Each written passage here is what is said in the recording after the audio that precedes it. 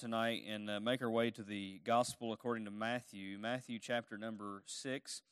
Matthew chapter number 6, we're going to find our text tonight in verse 25, and we'll come down through verse number 34. Matthew chapter 6 and verse 25 down through verse 34. And the title of the message is The Battle of Being Anxious. The Battle of Being Anxious. Or you could just simply say, don't be anxious, as Jesus is going to say here. But let's look at this together tonight and pray to encourage you. Begin reading in verse 25. It's Jesus is speaking here, and he says, "Therefore I tell you, do not be anxious about your life, what you will eat or what you will drink, nor about your body, what you will put on. Is not life more than food, and the body more than clothing? Look at the birds of the air. They neither sow nor reap nor gather into barns, and yet your heavenly Father feeds them. Are you not more value than they? And which of you, by being anxious, can add a single hour to his span of life? And why are you anxious about clothing? Consider the lilies of the field, how they grow. They neither toil nor spin. Yet I tell you, even Solomon in all his glory was not arrayed like one of these. But if God so clothed the grass of the field, which today is alive and tomorrow is thrown into the oven, will he not much more clothe you, O you of little faith? Therefore do not be anxious, saying, what shall we eat, or what shall we drink, or what shall we wear? For the Gentiles seek after all these things, and your heavenly Father knows that you have need need them all. But seek first the kingdom of God and his righteousness, and all these things will be added to you. Therefore, do not be anxious about tomorrow, for tomorrow will be anxious for itself. Sufficient for the day is its own trouble." This is a very practical, Christian message for us, but is rooted in much theology as well. You think about just the issue of anxiety. Any of us ever battle anxiety? I'd say it's a big yes for probably all of us. You say, well, what is anxiety? In short, it's a form of worry of the mind that is provoked by a need or a concern. And there's all forms of anxiety. People worry about many things in life, and especially over the provisions and needs that we often need. I mean, people worry about their food, they worry about the clothes, their vehicles, their bills, their jobs. I mean, you could throw anything you want to that is part of life into that mix that we might worry about. They're real, everyday things in our lives that are important to us in general. Many people worry about daily necessities, or then on the other hand, there's those that worry about their luxuries. Luxuries are different than necessities, aren't they? Luxuries are those things that you don't necessarily have to have. We all have a mixture of needs and luxuries, and it just seems like that's just kind of how life is. Things pile up on us. As we moved here, we loaded up that truck full of stuff, and I looked at that truck and I thought, how in the world did we get so much junk? If you've ever moved, you understand how that goes, and I know that you all who helped us move in probably think the same thing. Who in the world is this? All his junk to unload. We had it loaded to the brim, and so we've decided we're going to have a really big yard sale in the near future and try to get rid of a bunch of stuff. But you think about how people worry about things. They worry about their needs, and they also worry about their luxuries. And Jesus here is teaching his disciples and many others in this Sermon on the Mount about this very issue. Now, this sermon's a rich sermon. It's such a wonderful discourse from Christ himself. It's got great truth for the Christian life as well as the kingdom of God. But Jesus taught about earlier the difference between earthly treasure and heavenly treasure. And we'll touch on that here in just a moment. But sometimes it can be hard for us to focus on the heavenly things if we're so worried about earthly things, if we become anxious about the things of this life. And I think it's important to understand that's in the context of what he just said, and I'll bring that out here in just a moment. But I want us to see something about this, that Jesus, he's not unaware of the anxieties that we experience. Sometimes we may feel like that, but he's not. He's not unaware of the anxieties we experience, the worries we have. In fact, that's the very reason he gave us this passage, is to deal with this issue that we face. It's a battle in itself. So here in our notes tonight, I want to kind of break this down just to 3 overall headings, and we'll look at this together. And number one, I want you to see just the fundamental perspective that we see here with Jesus when he's teaching. And it's very basic. It's just a basic command. And he says here, we're commanded not to worry. If you look at verse 25, He says, therefore I tell you, do not be anxious about your life. Now, I note this, that he says, therefore I tell you. Now, what does therefore mean? It means it's connected to what's before, right? To what he just said, what he's already been teaching. And so what he's already been teaching in this Sermon on the Mount, you look at verse 19 through verse 24 for a moment, and here's what he said. He said, do not lay up for yourselves treasures on earth where moth and rust destroy and where thieves break in and steal, but lay up for yourselves treasures in heaven where neither moth nor rust destroys and where thieves do not break in and steal. For where your treasure is, there will your heart be also. The eye is the lamp of the body, so if your eye is healthy, your whole body will be full of light. But if your eye is bad, your whole body will be full of darkness. If then the light in you is dark, no man can serve two masters, for either he will hate the one and love the other, or he will be devoted to the one and despise the other. You cannot serve God and money. So you see, Jesus lays out this perspective, or really a focus what the Christian should have, as to what treasure we're laying up. Earthly treasure versus heavenly treasure. Serving God or serving money. And what we find is that this plainly shows the Christian that all the stuff here below, it's not going to last, but what we do for Christ will last, right? 1 John chapter 2, I think, tells us that very plainly. The world passes away and the lust thereof, but he that does the will of God abides forever. And so, really, this is a gauge for our own hearts. Verse 21, he says, for where your treasure is, there will your heart be also. That's a challenge to all of us. We ask ourselves, where is our treasure? What is it that we prize the most? That will be a revelation to where our heart is. And so it's in connection with this, based on what Jesus says concerning the earthly and the heavenly, that Jesus brings us to verse 25, where he says this command. He says, do not be anxious about your life. Do not be anxious about your life. We probably have no clue how many people genuinely are anxious about their life. Anxiety is always linked usually to our own life in some form or fashion, isn't it? It could be directly involved with some of the simple things that he's going to list here, like food and clothing. It could be our job, could be our health, it could be the future, it could be something going on in our life or family. Some may also experience anxiety over things distant from our life that we think will in turn impact our lives in one way or another. For example, you think about elections or foreign wars or weather disasters. I've heard from people that were just told about what's going on with Russia and Ukraine, and they're just in fear. Like, why are you so afraid? You're way over here, and God's in control of your life and the nations. People get anxious about a lot of things that go on in this world, especially when it directly involves their own life. Now, in this case, Jesus is talking about the immediate needs of living. He says, do not be anxious about your life, what you will eat or what you will drink, nor about your body, what you will put on.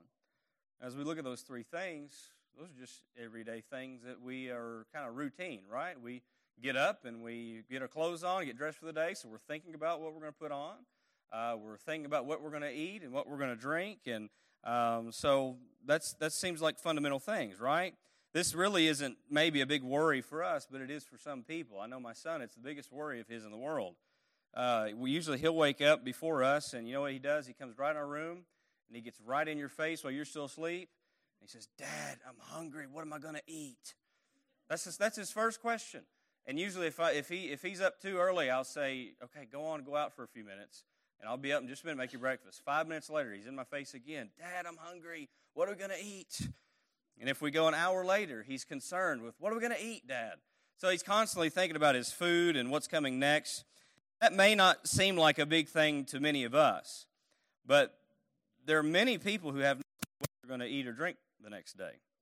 We're very blessed. We ought to count our blessings just with that reality.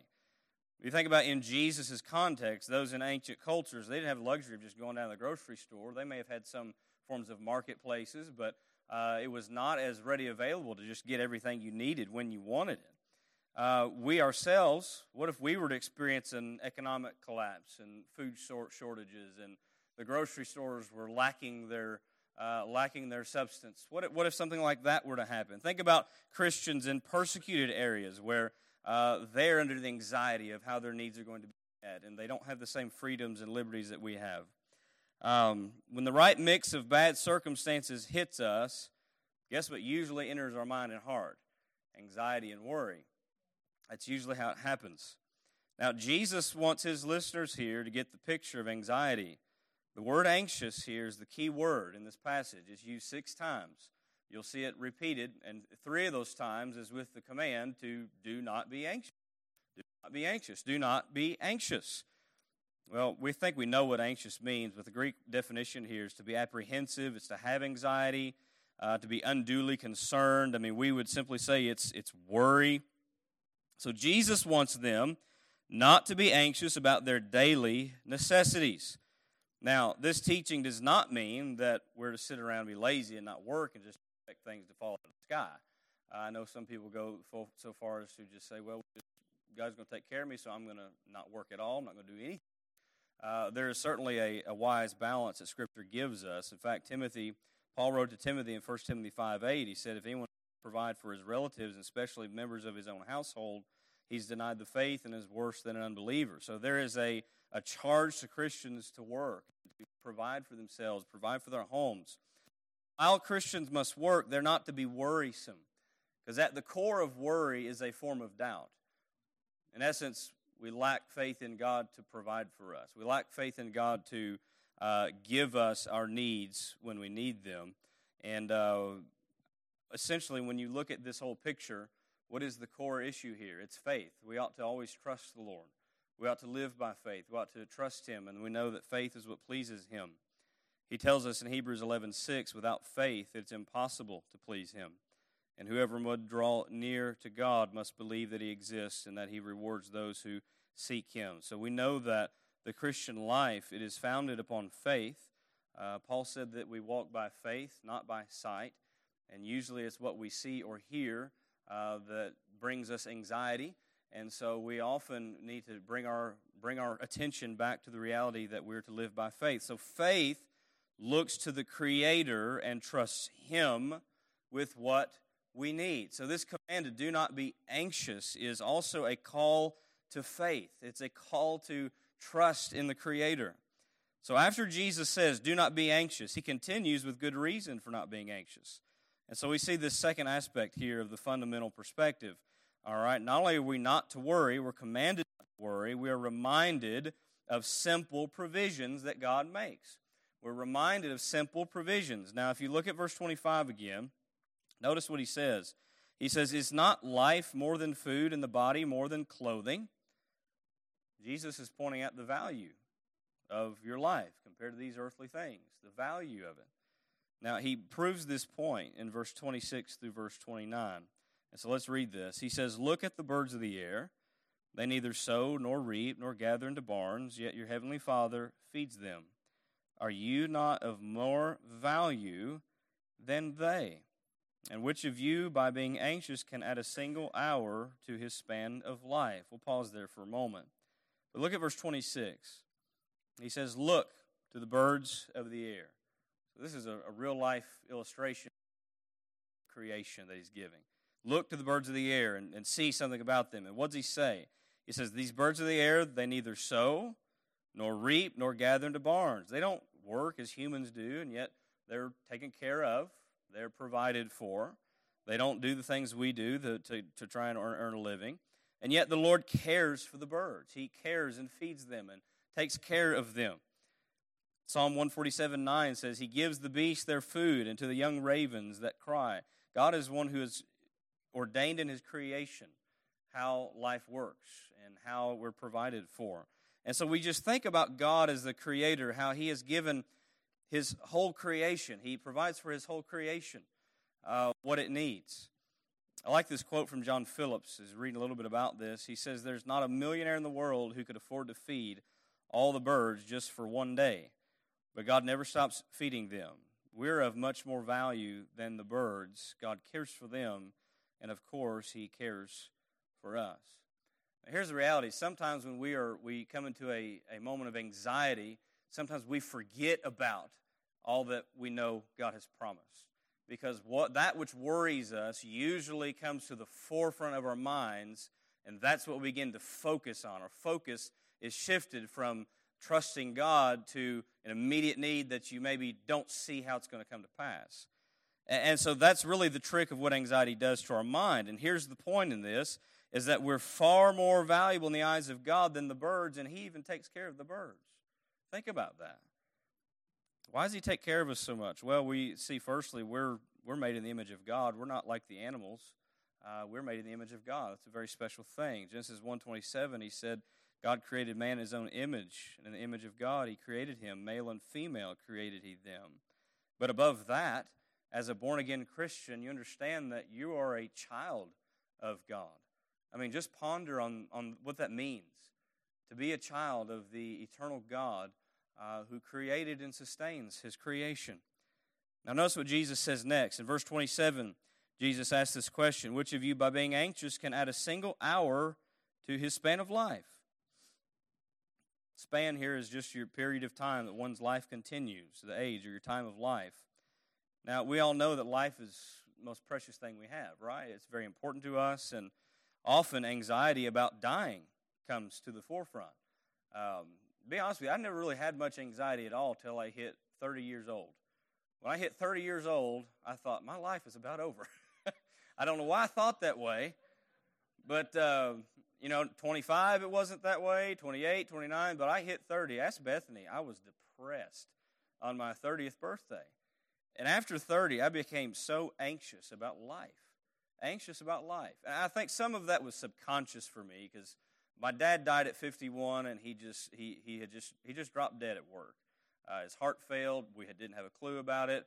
And so that running through my mind had me thinking at 30, man, I'm over halfway to where he is, and I'm just probably going to die the same way he did. And so that cycled through my mind, and I had anxiety after anxiety after anxiety, so much you have panic attacks. I felt like I was having a heart attack, all sorts of things, because I was so worried about leaving life and leaving my kids behind and my wife and all of those things. But anxiety over nearing death, it does not change our appointed time of life. It doesn't change it. And as a Christian, this is what we have to bring our mind back to, is the fact that God's already appointed our days, and I'm not going to do anything to stop that. And my worrying doesn't extend my life at all. How many of us would love an extra hour to live? Sure, we'd all say yes. But anxiety doesn't increase our span of life. Worrying about it doesn't. God's already appointed our days. Job, when he's talking about the brevity of life and his own brevity of life, in Job 14:5, he says, since his days are determined, and the number of his months is with you, and you have appointed his limits that he cannot pass. He's talking about a man's life, even his own. Now this brings us to the answer of Jesus' question. Who by worrying or being anxious can add 1 hour to his span of life? The answer to that is no one. Worrying does not do that. In fact, actually, what you'll find is anxiety, prolonged anxiety of such, is actually bad for your health. It's hard on your heart and your organs, and can be hard on your life in general. So, bottom line is this: is that worry does nothing to help us. Anxiety does nothing to help us, and we have to bring our minds back to remember that in the moment of anxiety, because it's often then that we forget. Now, to illustrate the provision of clothing, Jesus talks about the lilies of the field in verse 28 through 30. Here's what he says. He says, and why are you anxious about clothing? Consider the lilies of the field, how they grow. They neither toil nor spin. Yet I tell you, even Solomon in all his glory was not arrayed like one of these. But if God so clothe the grass of the field, which today is alive and tomorrow is thrown into the oven, will he not much more clothe you, O you of little faith? So another example from nature, creation, the lilies. He says they neither toil nor spin. They don't labor to be clothed like they are. God simply has clothed them and takes care of them. And he even uses this example of Solomon. Even Solomon in all his glory was not arrayed like one of these. Was Solomon arrayed well? Of course he was. He was rich. 1 Kings 10:23 tells us, thus King Solomon excelled all the kings of the earth in riches and in wisdom. I mean, of all the examples, Jesus uses Solomon. Even he wasn't as well clothed as the lilies of the fields. And so if God clothes the lilies, which are here a moment and then gone, will he not much more clothe you? All of this really brings a challenge to us as Christians to consider that the sovereign over all creation will care for and provide for his people, with their needs when they need it.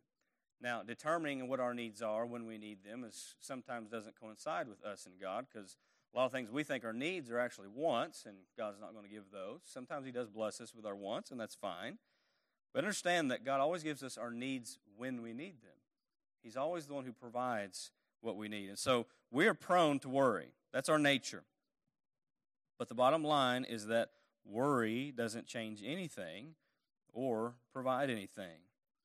I heard this little illustration. There was an exasperated husband asked his wife, said, "Why are you always worrying when it doesn't do any good?" And she quickly piped back and said, "Yes, it does. 90% of the things I worry about never happen." You ever been there?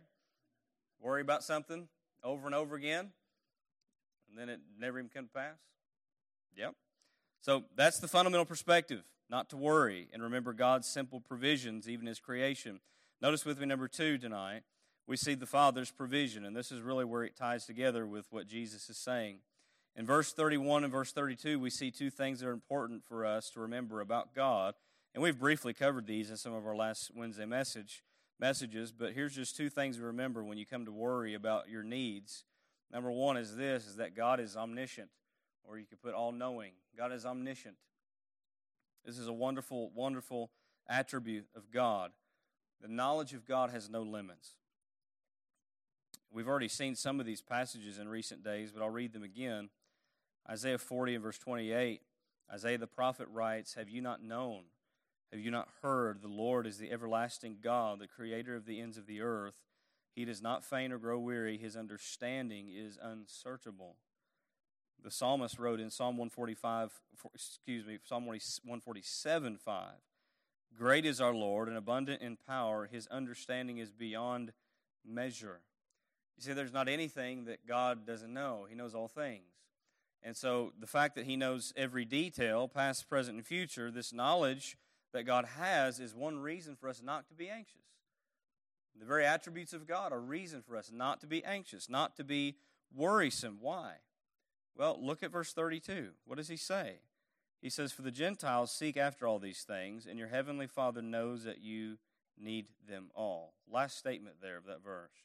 Your heavenly Father knows that you need them all. Maybe you could think of a need that you have right now. God already knows about that. It's not a surprise to Him.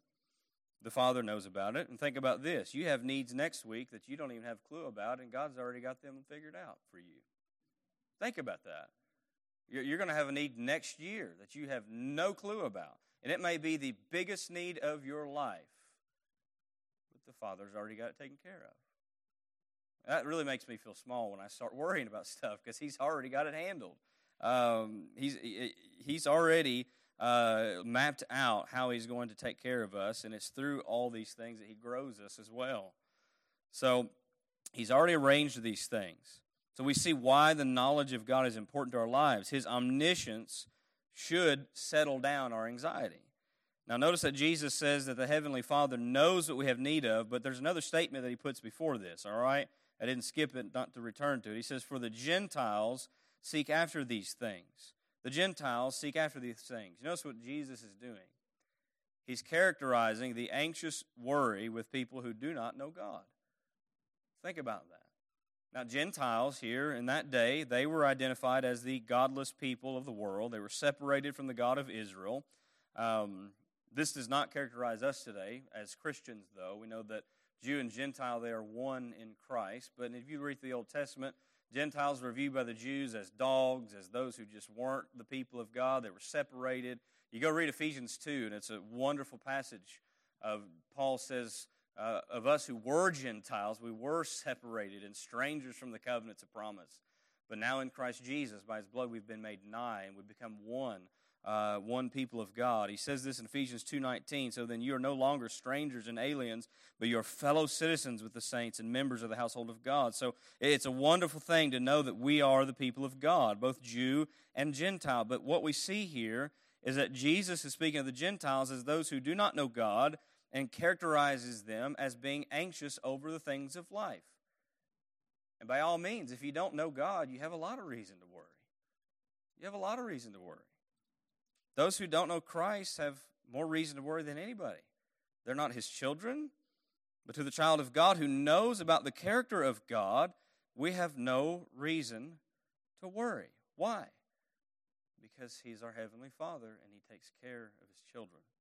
Always does. He takes care of us, even in that which we don't even recognize sometimes. You know, as a child, think of my own children, Jubilee and David, and even Spurgeon now. They don't really have to worry about where their next meal's coming from, do they?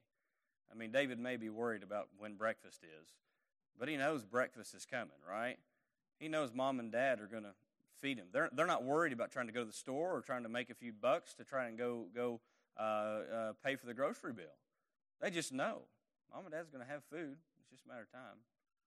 And I thought about that in the realm of us as God's children and how He will take care of us. And I also thought about, man, what it would be out again. I was so anxious to move out of the house. And then once I moved out of the house, I thought, why was I so anxious to do that, so excited to do that? As soon as I moved out, I got all the bills. I got to take care of everything. And you're no longer under the roof of your mom and dad taking care of all that. So if you're still living at home, cherish that and take advantage until you're done, until God says to move on out. But think about this in the realm of our Christian life. The omniscience of the Father should permeate our minds when we begin to worry. Remember God's character, which brings us to the second attribute I think is important here, is God is omnipotent. He's all-powerful. This is another thing. Not only does God know our needs, He can also provide those needs, even if they seem impossible. Why? Because He literally can do all things. There's nothing He can't do.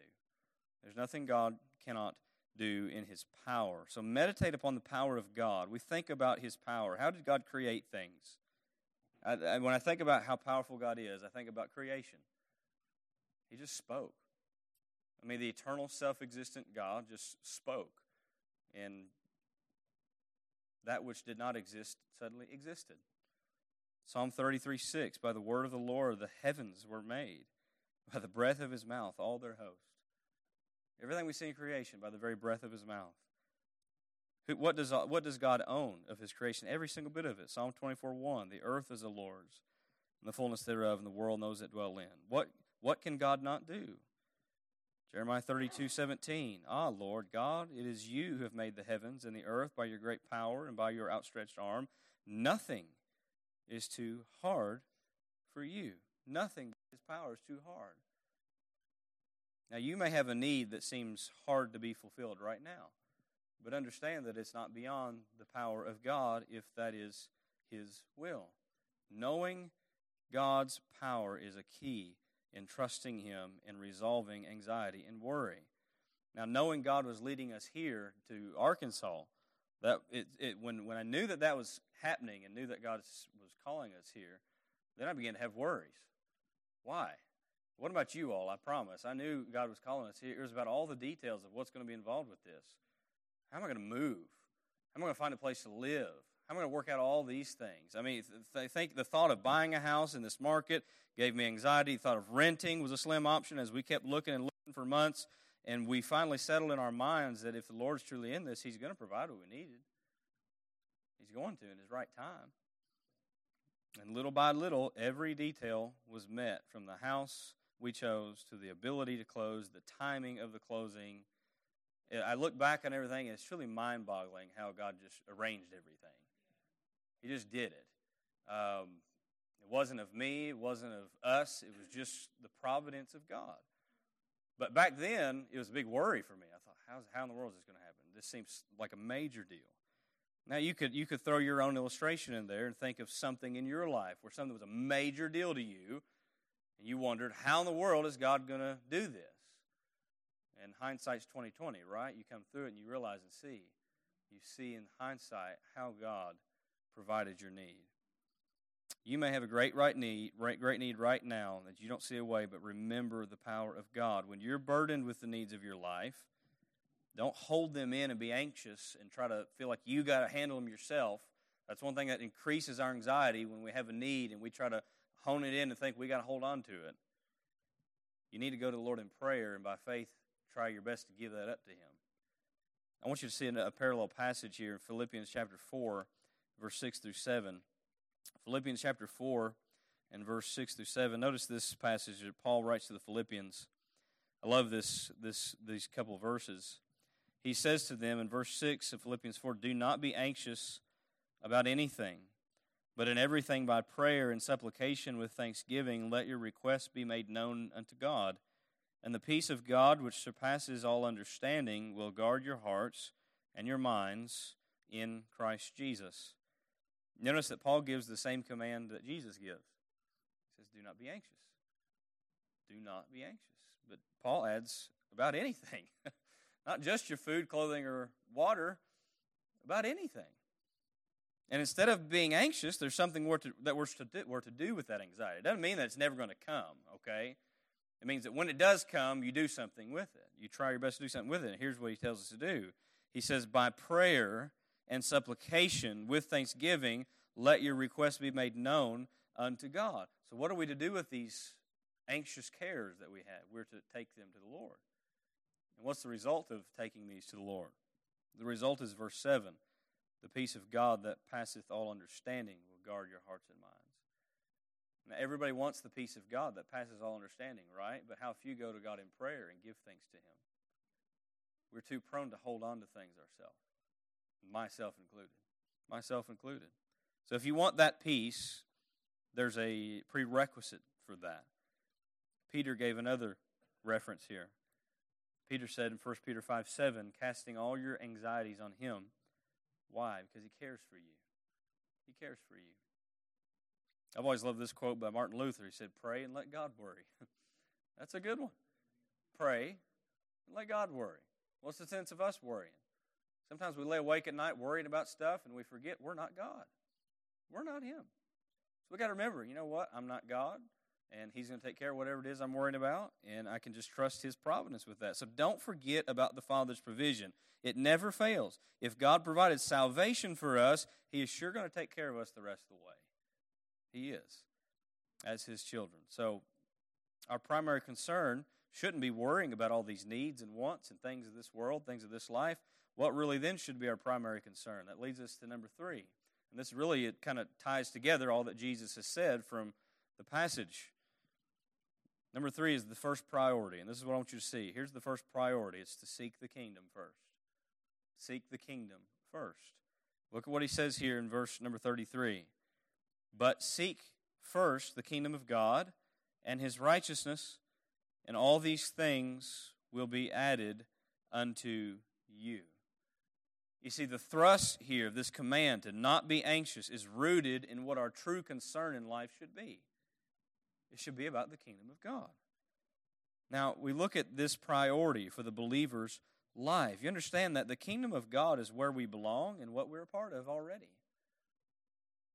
Paul said in Colossians 1:13 to the Colossian believers, he said, He has delivered us from the domain of darkness and transferred us to the kingdom of His beloved Son. So you understand that we are part of God's kingdom. And what did He say about His kingdom? You read His parables. He says, like a mustard seed.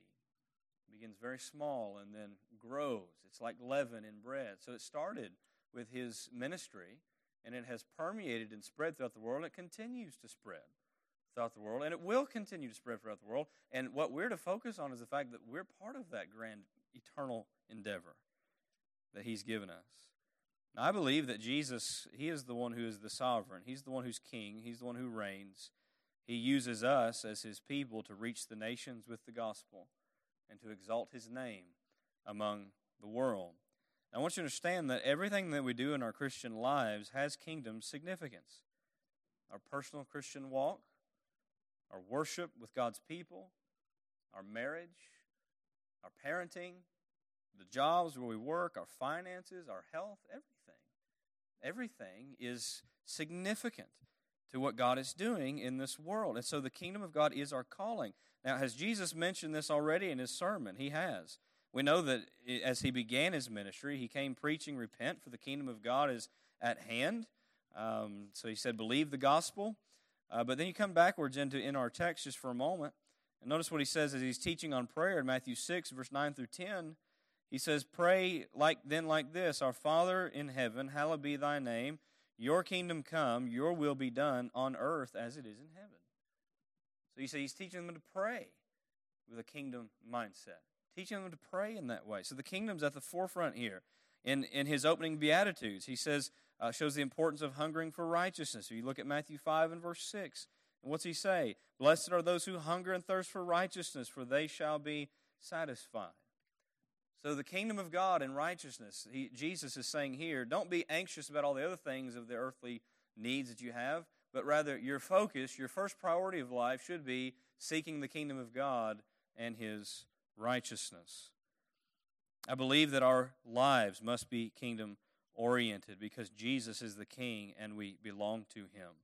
And living our lives in accordance with the Word of God must transcend any and all circumstances of life and any and all needs that we may have.